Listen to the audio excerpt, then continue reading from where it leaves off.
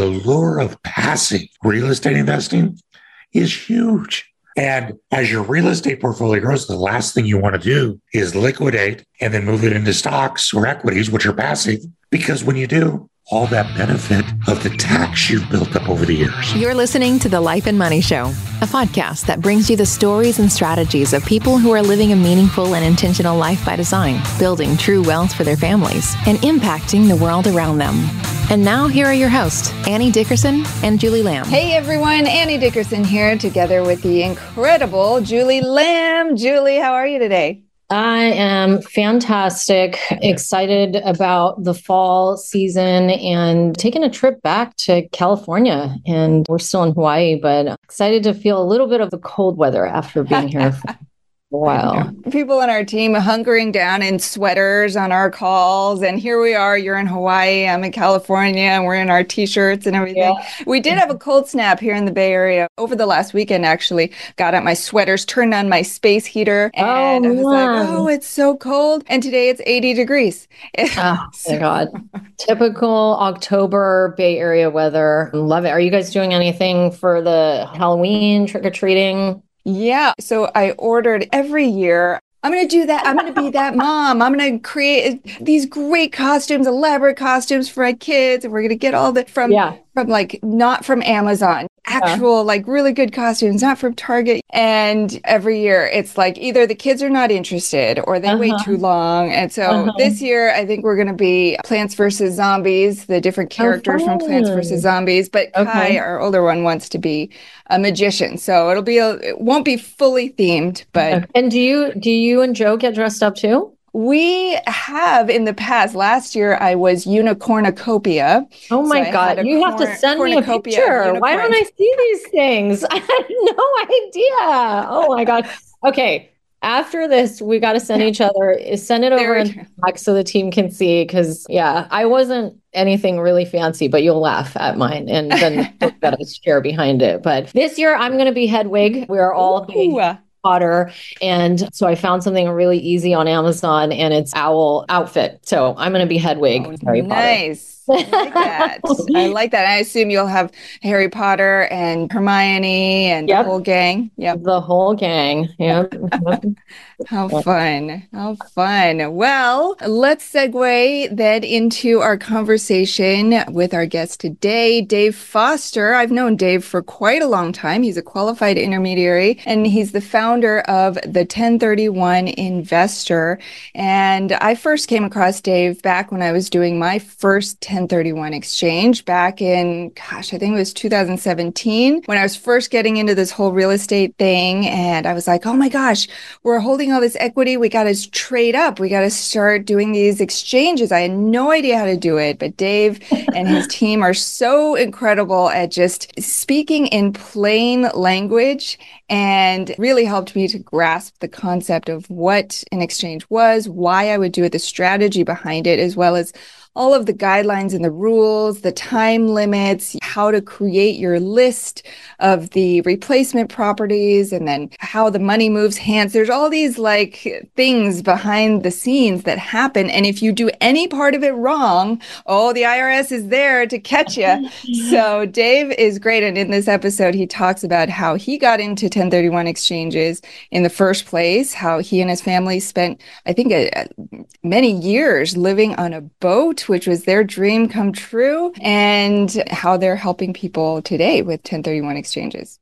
Yeah, I thought it was so interesting. I've never actually done a 1031 myself. My family has done them for as long as I can remember, but I've never actually done one myself. And I think one of my biggest takeaways from the show today was really just talking about the strategies. So we talked about many different strategies, as you just mentioned, that which I realized makes the difference between one qualified intermediary and another. And it's like, if you don't work with the right one, it's kind of like life insurance policies. Like we've done a couple of shows on that, right? If you go down to your local like farmers or whatever and tell them that you want to do this infinite banking thing, they're going to just be like, yeah, of course, great, sure, I can do that for you. And they'll set up a policy that's all wrong for your strategy and your approach and what you're trying to accomplish. And you can end up with a life insurance policy that isn't going to do what you thought it was going to do.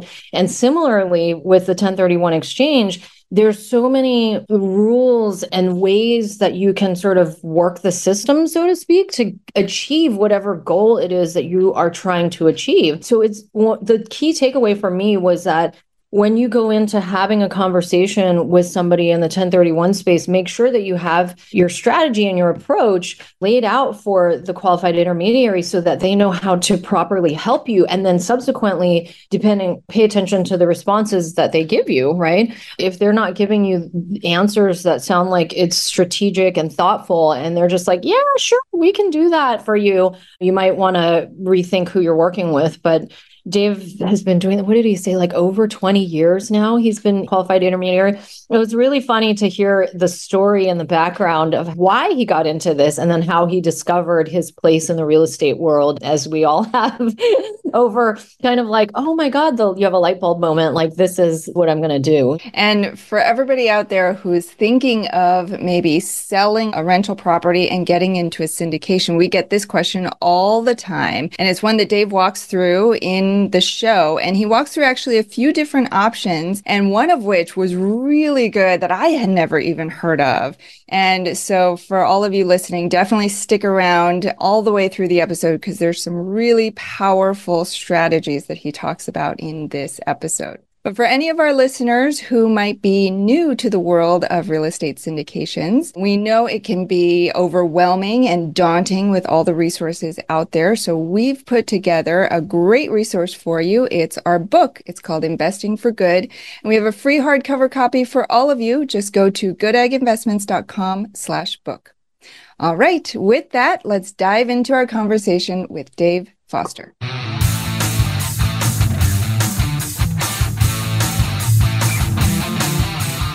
Dave, welcome to the show. How are you? Hey, I am doing awesome. It is so good to be here today with you guys. We are so thrilled to have you here. Now, Dave, I believe you and I first met way back when I was first starting to get serious about this whole real estate investing thing. I remember at the time I had 2 duplexes in Washington, D.C., and I was ready to sell one of them and wanted to trade them out for some cash flowing small multifamily assets in Huntsville, Alabama. And prior to that, I had never done a 1031 exchange before, didn't know what an intermediary was or why I needed one, and didn't really understand the guidelines around doing a 1031 exchange. But that's where you came in. You have such tremendous experience in this area, and you're always so giving of your time and your knowledge in an effort to help others, which is why we're so excited to chat with you and to share your story and your experience with our listeners. But before we dive into the specifics of 1031 exchanges, start by telling us a little bit about your story and how you got into this crazy world of 1031 exchanges in the first place. It's one of those things where I call being 2 miles deep in a 2-foot wide creek. There's nobody except for some really nerdy accountants and attorneys that do this kind of thing, but guilty as charged, I guess. Yeah. As a matter of fact, as I remember when we first met, I was even able to gently tease you a little bit because I came from the real Bay. That's right. Of St. Pete, right. Tampa Bay. You guys were in the second place Bay. That's right. I do remember that. Yeah. 1031 exchanges, it just kind of for those, the 15-second view for people that don't know anything about them. They allow you to sell investment real estate like yours and reposition into new investment real estate in a different location of a different type that's going to make you more cash flow. That's a better fit for you. And by doing that, you don't have to pay tax on the profits. You get to indefinitely use that money for your own portfolio. So basically, it's like the government saying, okay, you owe us some tax, but go ahead and use it for now. I like that. The problem was in 1996, I didn't know about it. And we were living in Denver, Colorado, and we were our goal was to live on a sailboat. Now, how a girl from Minnesota and a guy from Kansas could meet in Denver and decide to go sailing, that's a whole nother story. But that's what we wanted to do. And we figured, like so many people today, the best way to get that kind of independence was going to be through real estate investing. So ready, fire, aim. I bought a duplex, I fixed it up, and I sold it. It was awesome until I went to my accountant. And he said, oh, man, you are going to pay a bunch in taxes. I went, that does not seem right. I didn't realize that I had a silent partner named Uncle Sam. and he was going to make more money than I was. Well, that, like I said, that was 1996, and there was a major court case that had lasted for like 25 years that the IRS lost over this thing called a 1031 exchange. And I had some really good friends that laughed at me and then said, hey, come alongside. We're going to do these for people. And when I saw what it was going to allow us to do, I went, that's the answer to independence, because the key in anything in life is compounding. Whether you're compounding your time, compounding your money, compounding your effort, it's all about getting things to work for you instead of you working hard. And revenue off of real estate income streams is one of those things. So we embarked from that date on a 10-year goal and managed to cast off our dock lines within 1 week of the 10-year goal to sail off on our sailboat with our 4 young boys. And we did it, well, 3, one came later, without paying a penny in capital gains tax, with a tax-free boat, and with income coming in from our investments, real estate investments, to pay for the trip. We were able to live on the boat for 12 years doing that. You had me at tax-free boat, Dave. Oh, man. Absolutely. Wow. Well, so many people think I've got to pay taxes and then I'll take what's left. Yeah. But there's this really cool hack where you can convert investment real estate into your primary residence. And then when you later sell, now you get to take a proration of that gain tax-free. When we started doing it, we got to take all of the gain tax-free. And then the IRS put my picture up in their lunchroom and I became a poster child, and they changed the law. But every time we would do that, we would do 1031s, then later convert that into our primary residence, then later sell that, and the money was tax-free. And that went into our buy the boat kitty. And that's how we got the boat tax-free. So you did the duplex. What a gift, by the way, in a roundabout way, that you had that experience where you had to pay all this tax and it created this pain point for you, right? And then that's why you knew when you discovered the 1031 exchange, you were like, this is it. This is the answer. So then you said you and your buddy or somebody you knew said, let's do this for people, right? So take us from that point. How did you even learn about this thing? How did you figure out what role you were going to take and what happened next? Right. Well, Section 1031 in the tax code is like 3 sentences.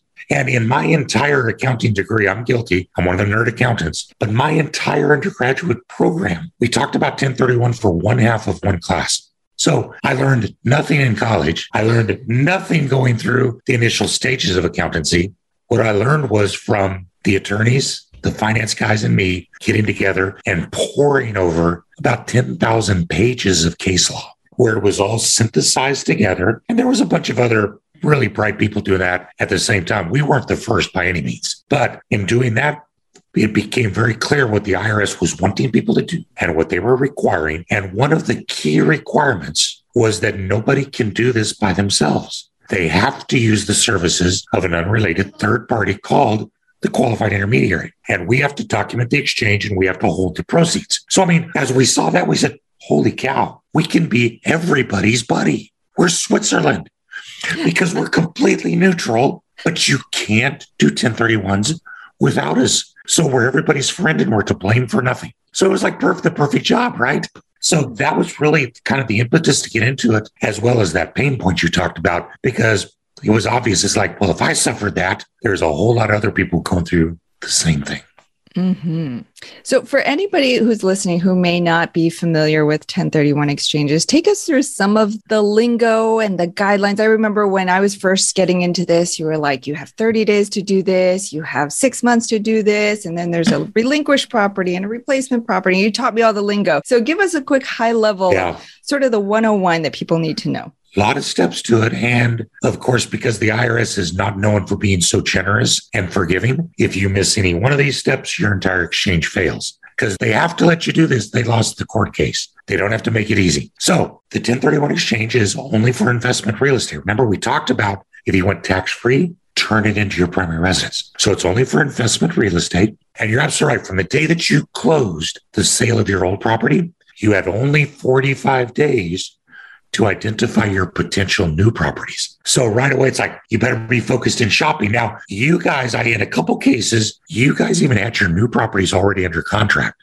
Yeah, we tried. Although I remember one of the first, if not the first that we did, we sold it because it was a duplex. And for the first time in 10 years, it was fully vacant. And we were like, this is a great time to sell. But it happened to be at a terrible time of the year. I think it was November when we sold. So our 45-day period ended in like mid-January. So we had this 45-day window over the holidays, Thanksgiving, Christmas. We were trying to scout out all these property. I still remember the day before that 45-day window expired. I was like, I don't have anything. Let me just like open up LoopNet. Let's see. Let's throw a dart at the map. Okay, so let's look in the west. Let's look in the east. What's out there? But thankfully, something came through. But that 45-day window, that's critical. It is pretty critical. And actually, I've got a staff member who's just about their only job is answering those panic phone calls. It's midnight tonight. What can I do? Yeah, it's really tough, but you have to do that. Now, you've got 180 total days to complete the purchase. That's not so bad, but the 45 days will kill you. So what we always recommend people, and you guys did a good job of adapting to this, is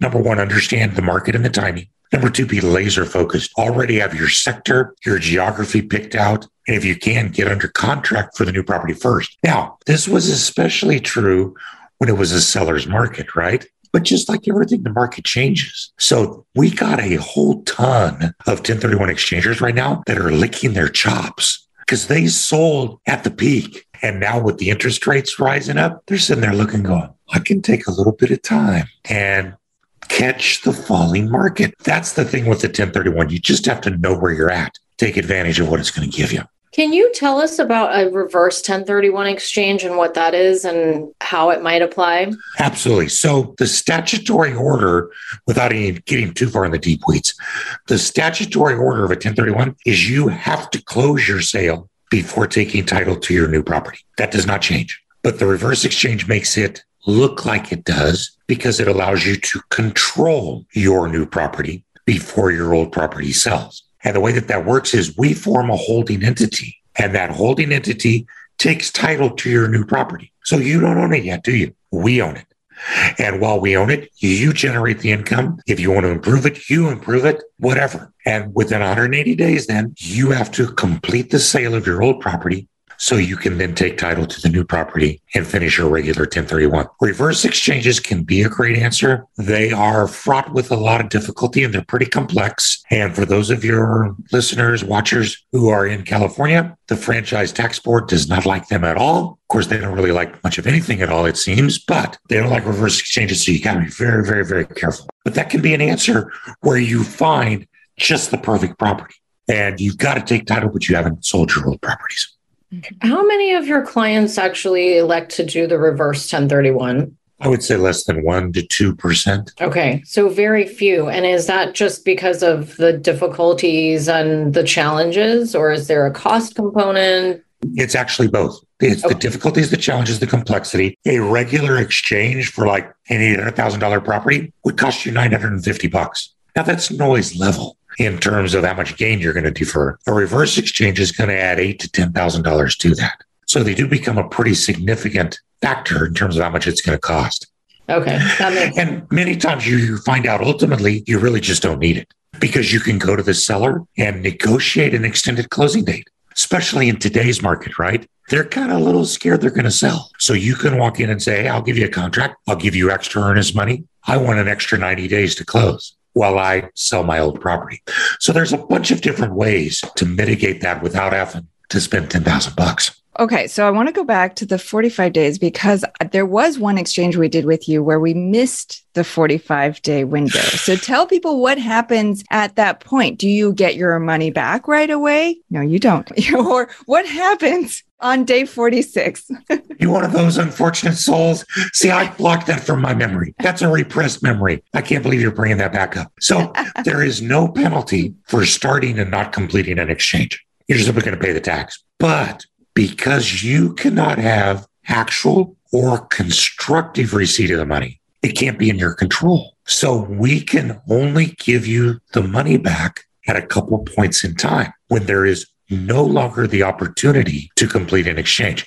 Because if you can just come to us and say, oh, it's not going to work, I want my money back. and we give it to you, that's giving you constructive receipt. And then all of our exchangers are at risk. So here's when you can get your money back. If you don't turn in a 45-day list, you have nothing to purchase after day 45. So you can get your money back immediately. If you're after day 45, you have a list in place, but you've purchased every property on the list, then again, there's no longer the opportunity to complete an exchange, so you can get your money back right then. But as you found, if you have properties on your list and you're past day 45, even if you're not going to purchase them, then we have to hold the money all the way until day 180, which is a very sad thing. It turned out actually to be a good thing for us, because then we didn't have to pay the taxes that calendar year because you held the money until the next year. So it bought us some time. That's exactly right. We were going to do. And actually, it's kind of funny. We will have a handful of clients that will start 1031 exchanges between November 17th and December 31st every year. They have no intention of completing a 1031 exchange. They just want to defer the tax until a year and a half later. Interesting. That's fascinating. So we actually fell into that loophole, I guess. You guys got the genius badge without even having to be geniuses. That's right. That's right. Awesome. Okay. So you've sort of stumbled into this and you started doing some 1031 exchanges for people. And over the last few years, it seems your business has exploded. So tell us a little bit about how you work with people now. I assume it's a lot of people that are doing exchanges, and tell us a little bit of what you're seeing out there. Sure. So the 1031 exchange, kind of when you boil it all down, is about 9/10 strategy and consulting and 1/10 documents and paperwork. Anybody can do paperwork. We've got an operations team that does paperwork, but it's the strategy of how you use them and all the different possibilities that really make them work. And so that's where we have made our focus in education, because the best exchanger, the best investor is going to be the one that has the most knowledge and knows how to use it. I can know everything. You can know nothing. But unless we somehow make that transfer, that leaves me having to make decisions for you. And that's a really bad plan, because my wife will tell you, sometimes I'm not a great decision maker. You will make the best decisions for yourself. And so it's in that education. And then what happens then is that over the years, typically people don't hold real estate forever. So I tell people the scariest 1031 you'll ever do is your first one. And then you'll come back 2 years later, Dave, I'm ready to do another one. No muss, no fuss. And that's really how it works. And that's so gracious, because we get to work with these people that have figured out how to put that tool in their toolkit and pull it out whenever they need it. So it's really been gratifying. It's now, can you believe this, 23 years that I've been doing this? Wow. So you must have started when you were like 2 years old. I'll record that. I want to send that to all my kids. So, Dave, I've heard that there's talk of the 1031 exchange going away. Is there any truth to that? Interestingly enough, this segues right into how old I am, but every president that I have been under during this has at one time or another talked about getting away with 1031. The reason? Because Congress never met a tax they didn't like. They never saw one of your dollars that they wouldn't like better if it was their dollars. Every one of them. The only president that ever truly monkeyed with it, and this is really counterintuitive, who would you think it was? Any ideas? Trump? I don't know. It was. I gave you the hint with counterintuitive. And like, he would be the one that... The surprise. Strange, right? Because 1031 used to be investment real estate for personal property. So you could exchange restaurant equipment for restaurant equipment, or heavy like road graders, or, and this is where it came from, airplanes. Who owns a business airplane? President Trump, former President Trump. But what did he trade it for? He took away the opportunity to do 1031 exchanges for personal property. And in exchange, he gave you guys the gift of a lifetime, bonus depreciation. So instead of having to 1031 his jet, he probably just did a cost segregation, bonus depreciated it. He didn't have to do a 1031. It was obviously to his benefit if that's what happened, right? Well, what a gift to you guys. But that's the only president that's ever done anything. President Biden talked about it. It had everybody scared. But at the end of the day, there's a realization that's backed up by numbers that says that the amount of money that you get in capital gains tax, which is at a lower rate, is so small compared to the amount of money that the IRS receives in ordinary income tax to real estate agents getting commissions, to appraisers doing appraisals, to title companies selling title insurance, to painters prepping a property for sale and purchase. All of these industries depend on velocity and movement. And that's what the 1031 exchange has existed for 100 years to do, to make the number of transactions increase so that each dollar is working harder rather than just printing more dollars. So 1031 not going anywhere. And don't feel like it's no. As a matter of fact, there was a resounding vote in the Senate, which we know is 50-50, right? Red and blue. So can they agree on anything? I don't know. But there was a unanimous vote in the last budget that was to leave 1031 alone. Oh, good. Not going anywhere. We'll get back to our conversation with Dave in just a minute.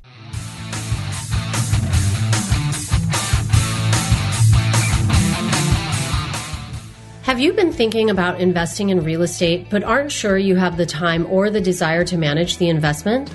Perhaps you're afraid, like we were, that you'll make the mistake of choosing the wrong market or the wrong team and lose your entire investment. Well, that's exactly why we created the Good Egg Investor Club. We do the work of identifying solid real estate investment opportunities in the best markets around the country and then partner with you to acquire these investments, and then we'll all share in the returns.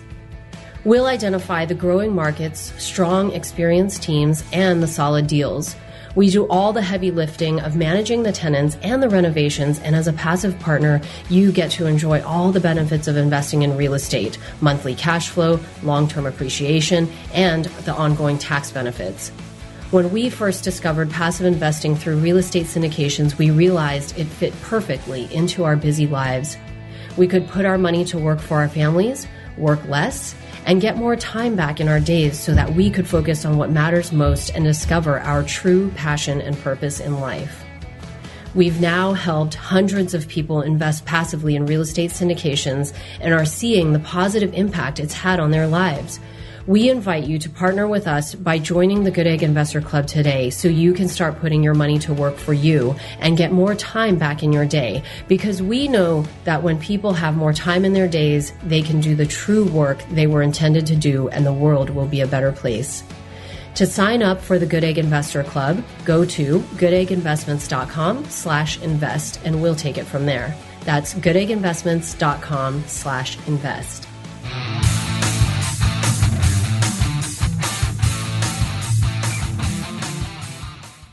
And now, back to our chat with Dave Foster. All right. Well, there you go. For all the listeners out there who are thinking about doing a 1031 exchange, you don't have to worry. That was a big thing that was pretty scary if they took that away. I mean, it would just erase so much of a key component of why people invest in real estate and how they're able to build and grow their wealth so quickly is from the 1031 exchange. So if that disappeared, wow. Change the landscape. By the way, that reminds me, you can throw away the resume that I submitted when I thought that I was going to lose my job. Yeah, that too. All right. Well, I wanted to ask, so a lot of our investors who come to us with this question. I don't even know how many times we've gotten this over the years since we've been around for the last 5 years or so, is around wanting to sell a piece of property. Particularly, we get this from investors who live in California. And over the last 5 years, or even when I first got into this 5 years ago, they're like, look, in the last 3 years alone, I've gained so much equity in my home, sometimes in the $1 million range plus, right? And they want to be able to take that money and invest it into our deals, into our multifamily syndication deals that we do as a limited partner. But as we all know here, that's not necessarily something that's possible. And so talk to us a little bit about that. What options do investors have when they have a bunch of equity in their home and they want to be able to translate that into an LP position in a multifamily deal? What are their options? It also follows the normal life cycle of a real estate investor, because we all start out with a lot of energy and more brawn than brains. But as we grow older and older, time becomes more precious. Our energy wanes. We're looking to do more other things. And so the lure of passive real estate investing is huge. And as your real estate portfolio grows, the last thing you want to do is liquidate and then move it into stocks or equities, which are passive. Because when you do, all that benefit of the tax you've built up over the years, you lose. So it's not an uncommon question at all. And we see it a ton. The problem is, and you kind of alluded to it, is that the 1031 exchange has to be a sale of real estate followed by the purchase of actual investment real estate. And most syndications are set up so that what you buy is not real estate itself. You're buying a membership interest in an entity that owns real estate. So you don't actually own the real estate, so it doesn't qualify as a replacement property for 1031. So that's always been this big hurdle to overcome. In some cases, it's been solved by a syndicator being able to sell a portion of the investment property to the actual 1031 investor. But those are complex, generally take a pretty big ticket item to do, and very, very, very few of them can do it. So it's always been problematic. There's alternatives that are passive, but generally syndications typically seem to offer the best return. So how can they do it? Well, there's a couple different ways that will all work. First of all, is this concept called a lazy 1031. Have you guys used that term with your investors yet? Okay. A lazy 1031, which kind of defines me, I guess. But anyways, a lazy 1031 is where you don't do a 1031 exchange. You sell your property and you incur the tax. You don't have to pay that tax. But the syndication that you invest in does a cost segregation and bonus depreciation allowance so that although you've got to pay tax on your profits, it's offset by the additional depreciation you get with your investment in the syndication. So you kind of come out neutral. Well, that's not bad. The problem with these is that they just kick that can down the road a little more. And now when the syndication sells, again, you're not selling real estate. You're selling a membership interest in an entity that owns real estate. So at that point in time, when the syndication sells, you're going to have to recapture all of that depreciation. And since that depreciation also went to cover all of that capital gain, you're in as bad a position as you were before. So that's the problem there. Can it work? Absolutely. And if you can keep finding syndications that will do that, then that'll work for you. My problem, why I don't like them is for my own personal use, is that my goal in depreciation is I want to build up as much as I can that's available, that's suspended and unused. And then when I start tapping into my 401ks and IRAs, that's what I want to offset with depreciation so that in my retirement, I can avoid tax forever. So, but the lazy 1031, not a bad idea. And another answer that a lot of our clients are doing that I think is much better because it lets them keep their foot in both pools is to continue to 1031 exchange into positions where they have high equity. So they sell a California house that has, for $1 million, they only owe a couple $100,000. That's actually a pretty common scenario. So they would go and they would buy a couple different properties. They would go buy an $800,000 property for cash using their 1031 exchange. And then they would use, maybe $700,000. They use the other $100,000 and they go leverage to buy another investment property. So at the end of the 1031, they own one property free and clear. They own another property with maximum leverage. What's good about that? Well, they continue to defer tax. They also own a property that's free and clear and protected from a downturn. They also have a property where they're getting income off of their leverage. So they're getting the arbitrage of their loan. That's a good thing. Here's the best thing for a syndication. They have a free and clear property that if they want to, they can do a cash out refinance of and use the cash out refinance to invest in the syndication. So they still have a cash flowing real estate investment and they took the tax-free refinance and used that to invest in the syndication. That's kind of like a trifecta, isn't it? You get to double dip.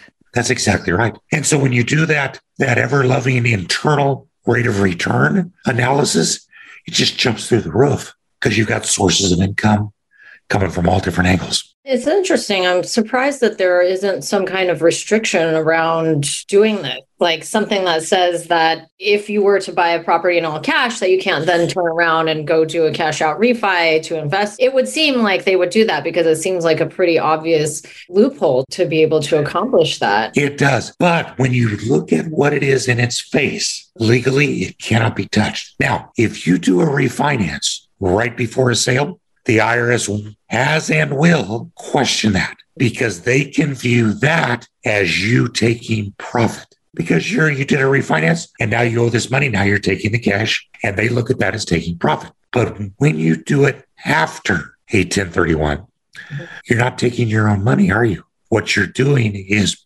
borrowing money secured by the equity in the property. There's no way that borrowed money is ever taxable. And so that's why the joke in our industry used to be, how long do you have to wait? And it was long enough to put one pen down and pick up the other one. So it's a great act because of that double dipping that it allows you to do. There's one other thing, if I can take just a moment, because we were talking about it right at the beginning of this show. One of the things that we're starting to see are syndicators who are actually 1031ing their own projects. So you have 15 or 20 investors. They're all a part of your LP. When you sell that property, if you have lined up your next project so that you can do a 1031 exchange, all of your investors simply go forward with you because it is the LP that's doing the 1031. So they simply leave their money in. If any of them want to be bought out, then you've got all sorts of options where you can take some cash and buy them out and do a partial exchange. Other investors can buy their membership out. A bunch of different ways to skin that cat. But the point is that by having the LP do the syndication, the LP gets to defer tax, gets to put that into new acquisition. So you make more money. Your investors get to simply transition without paying tax and without recapturing depreciation. And you can go to the next one or the next two and do the same thing all over again. So there's some ways to do it, but it takes a little bit of planning. Does the 1031 exchange for syndications work the same as it does an individual who's looking to 1031? It absolutely does. It's the exact same thing. And the reason is one of the rules we didn't even talk about, Danny, that the taxpayer for the old property has to be the taxpayer for the new property. So if it's an individual, the individual needs to be the same. If it's an LLC, it's the LLC that's going to take title to the new one. So if it's an LP syndication, that syndication has to take title to the new property in the same way. Very, very tricky. It's a tricky thing to do even as an individual who's looking to buy real estate within a short time frame. Even trickier, I feel like, for syndicators to identify the property. Things have to line up almost just right. We've been fortunate to have a couple of our properties 1031 exchange over the years, but the timing is just finding the deal, making sure the deal works, raising the money, and making sure that you can close within that time period is always a tricky thing to do. Lots of benefits. That's when you may go back and revisit the reverse exchange.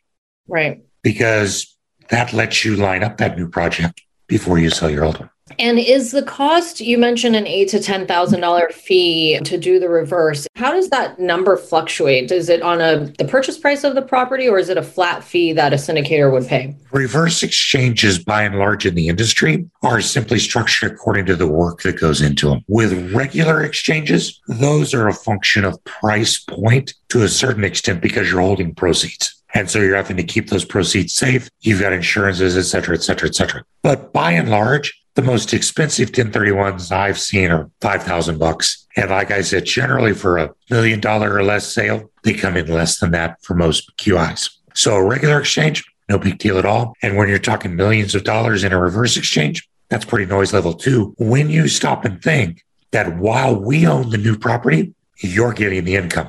While you still own your old property, you're getting the income. So again, Annie, it's another one of those double dipping situations for a period of 6 months. Yeah.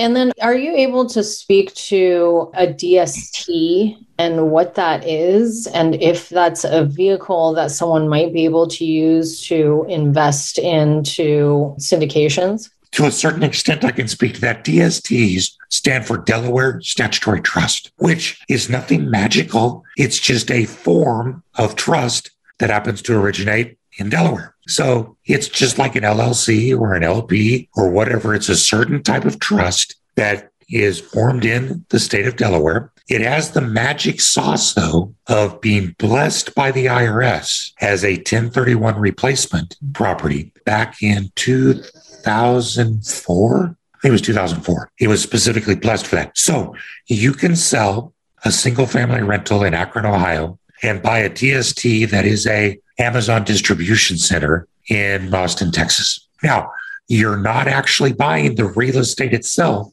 you're buying a membership interest in the trust, but because the IRS has blessed that, that's the only form that works. So you're selling real estate, you're buying a membership interest in a trust, but it still qualifies for 1031. Makes sense?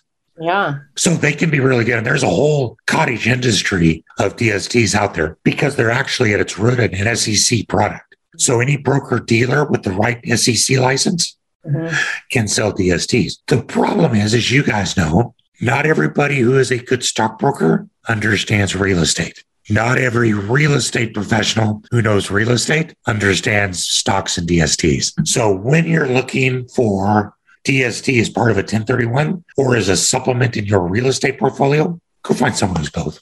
Yeah, it's an interesting tool for investors to think about. Unfortunately, not something that we've been able to introduce into our syndications and allow them in our deals, but it's an interesting alternative avenue, potentially with the right partners. So as an intermediary, are you ever able to find investment opportunities? Let's say you have an investor who's like, hey, I've got could even be upwards of $5 million. Maybe they're 1031ing a private deal of their own that maybe is family owned. Do you ever assist them in finding investment opportunities? Or if there's anyone out there who's listening who says, hey, I have this money, I need to identify this property, freaking out, what do I do? Do you ever assist investors in identifying those? Yeah, the IRS is very, very strict in requiring that the QI for the 1031 be an unrelated third party in every shape of the word. So I cannot have a business or family relationship with a client doing a 1031. As you can imagine, I'm kind of like,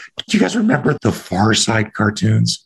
Yes. Oh, yeah. Do you remember that one where the cheetahs are sitting up on the hill and they've got dinner napkins wrapped around their necks and they're looking down at this lake full of zebras and the title was what? Watering Holes of the Serengeti. That's kind of what we are because people come to us from all walks of life, from all locations, realtors, brokers, investors, and they're all wanting to do something special. So the thing that I have loved is being able, when someone says, Dave, I want to invest in Sarasota, Florida. Got anybody I can talk to? And we just go to the database. Oh, yeah, we've done exchanges with this person. This person attended one of our classes. So we can introduce people, but we have to be very, very careful. If you are looking at a QI that will also sell you investments, that's illegal. End of story. Oh, okay. Well, didn't know that. Well, then there you go. Good to know. Good to know for any investor out there who tells you that, probably want to stay away. So this is really interesting, right? As we're talking about sort of these different strategies and ways to invest in syndications, you had mentioned earlier that probably 80-90% of what you do is strategy, right? Any qualified intermediary is around strategy and about 10% is transaction. And so for anyone who's out there listening, take away the information that we talked about today on the show with Dave, because it can mean the difference. Working with somebody who's got the knowledge and the understanding of how to use the tools that are available can mean the difference between saving a lot of money and not saving a lot of money through these 1031 exchanges and finding ways to make deals work. As we just talked about, we ran through a couple of different ways to get into syndications. And if that is your goal, make sure that the group that you're working with has the information, has the tools, and has the strategies. So, I mean, it's become very clear to me now. I have not done a 1031 exchange personally myself. My family has over the years, but this is the thing. As you're moving from one property to the next, make sure that you vet your qualified intermediary and ask them these questions and see the kinds of responses and the strategy around how they're going to help you achieve whatever it is that your goals are. Because if they don't, what you don't want is for some group to represent 90% of the transaction stuff. They can get the job done, and then they have 10% of the strategy. That's you might miss an opportunity. So was so many great tips. I know I will definitely refer back to this podcast episode whenever the time may come for me to 1031 outside of some of my properties. And then definitely would be reaching out to you, Dave, to chat more about these strategies that we're talking about. So thank you. Yes, such good information. We have not done a show on 1031 exchanges ever, which I can't even believe we haven't. So I was super excited. My goodness. And we just scratched the surface today. Oh my gosh. Yes. As we always do, I feel like on these podcasts, I always say at the end, like we could sit here and go on forever because there's so much to talk about. But we're going to move into the last part of our show, the Life and Money Show Spotlight Round, where we're going to ask you a couple of questions around life and money. So the first question is around your life and money, Dave. So what is one thing that you're doing right now to live a meaningful and intentional life by design? Hey, and by the way, full disclosure, I know that you guys told me these questions before, but I've got the memory of a golden retriever. So I totally have forgotten what's one thing that I'm doing right now to live a meaningful life. Life is nothing if it's all about you. So we are intentionally pouring time, which is our most precious asset, but also dollars into others. I just think a life of giving is a life well lived. So good. I think Tony Robbins also has that comment. Anytime I'm feeling sort of like lost and wondering what I should do, the secret to living is giving, is what he says. And I find that to be. It's for Tony Robbins. Yeah. Yeah, I won't tell him, Dave. It's okay. I won't tell him his quote, but you got it from me. What are you talking about? Yeah, there you go. There you go. Yeah. But so good. I think when you find your way back to giving, that you suddenly feel alive. So much of what we love to do here at Good Egg as well. Love that. All right. Second question is around others' life and money. So outside of the million hacks that you just gave us on the podcast today, what is one life or money hack that you can share that'll make an impact in others' lives right now? There are 2 books I want to recommend, and these have just been transformational for me. They're both by the same author, Richard Marbury. And the first one is called Whatever Happened to Penny Candy. Whatever Happened to Penny Candy. It's written at like an 8th grade level, which is perfect for me. It totally gives the best explanation of inflation, its causes, and the opportunities that come from inflationary periods that I've ever read. So Whatever Happened to Penny Candy, because as we're well aware from everything we hear, we're kind of in a period of inflation. So understanding it and knowing how to deal with it is huge. Richard Marbury. But here's the hack that goes along with that. His second book was called The Clipper Ship Strategy. And it deals around a very short, strangely enough, 18-month period of time out in your neck of the woods, where the clipper ships were running from San Francisco down to the Orient. And in that 18-month period of time, there were more millions of dollars that transferred hands and more fortunes were made than just about any other time. The point of the book is go find where the government is investing dollars and invest there. How do we apply that? I'm looking at military bases. And when I see investment in military expenditures in a certain region for a certain part of the military, maybe it's an air base in Wichita Falls, maybe it's a veterans hospital in Northeast Kansas, where the government is pouring dollars, go invest there, because it's called cones of investment. And those cones will spill out to you as an investor in the regions. I will have to go check out both of those books. So relevant to where we are at right now. I think there's probably a lot of investors out there that would be interested in that as well. It's such a strange and unique time to be a real estate investor or investor in general. For me, anyway, I think there's a lot of questions out there about what's coming down the pipeline. So great suggestions. Love both of those. All right. Well, last question is around life and money in the world. So what is one thing that you're doing right now to make the world a better place? You ever thrown a pebble into a lake and it makes a little ripple right around the pebble? And then what happens? It spreads out. If you want to change the world, change your home first.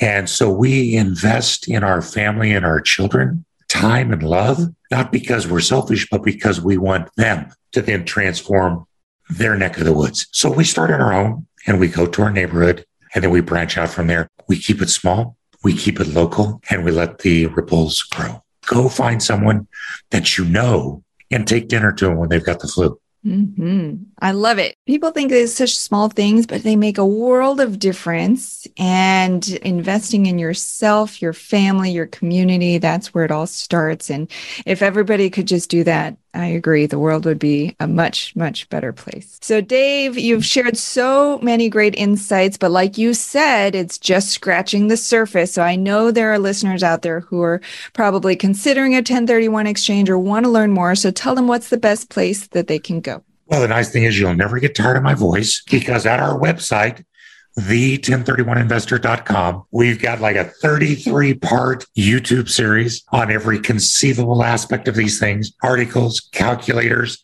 a way to link to us to get consultation. And that's what it's all about. Go start learning and you'll find us there, the1031investor.com. Dave Foster, qualified intermediary and founder of the 1031 Investor. Dave, thank you so much for being here and sharing your wisdom and your insights with us and our listeners today. You guys are awesome. Thank you. You've been listening to The Life and Money Show, the #1 podcast for people who, like you, are living a meaningful and intentional life by design, building true wealth, and making an impact in the world. For more resources, check out goodegginvestments.com and be sure to join the Life and Money Show community on Facebook. And if you got value out of the show, please subscribe and give us a 5-star review so we can continue to bring you amazing new conversations.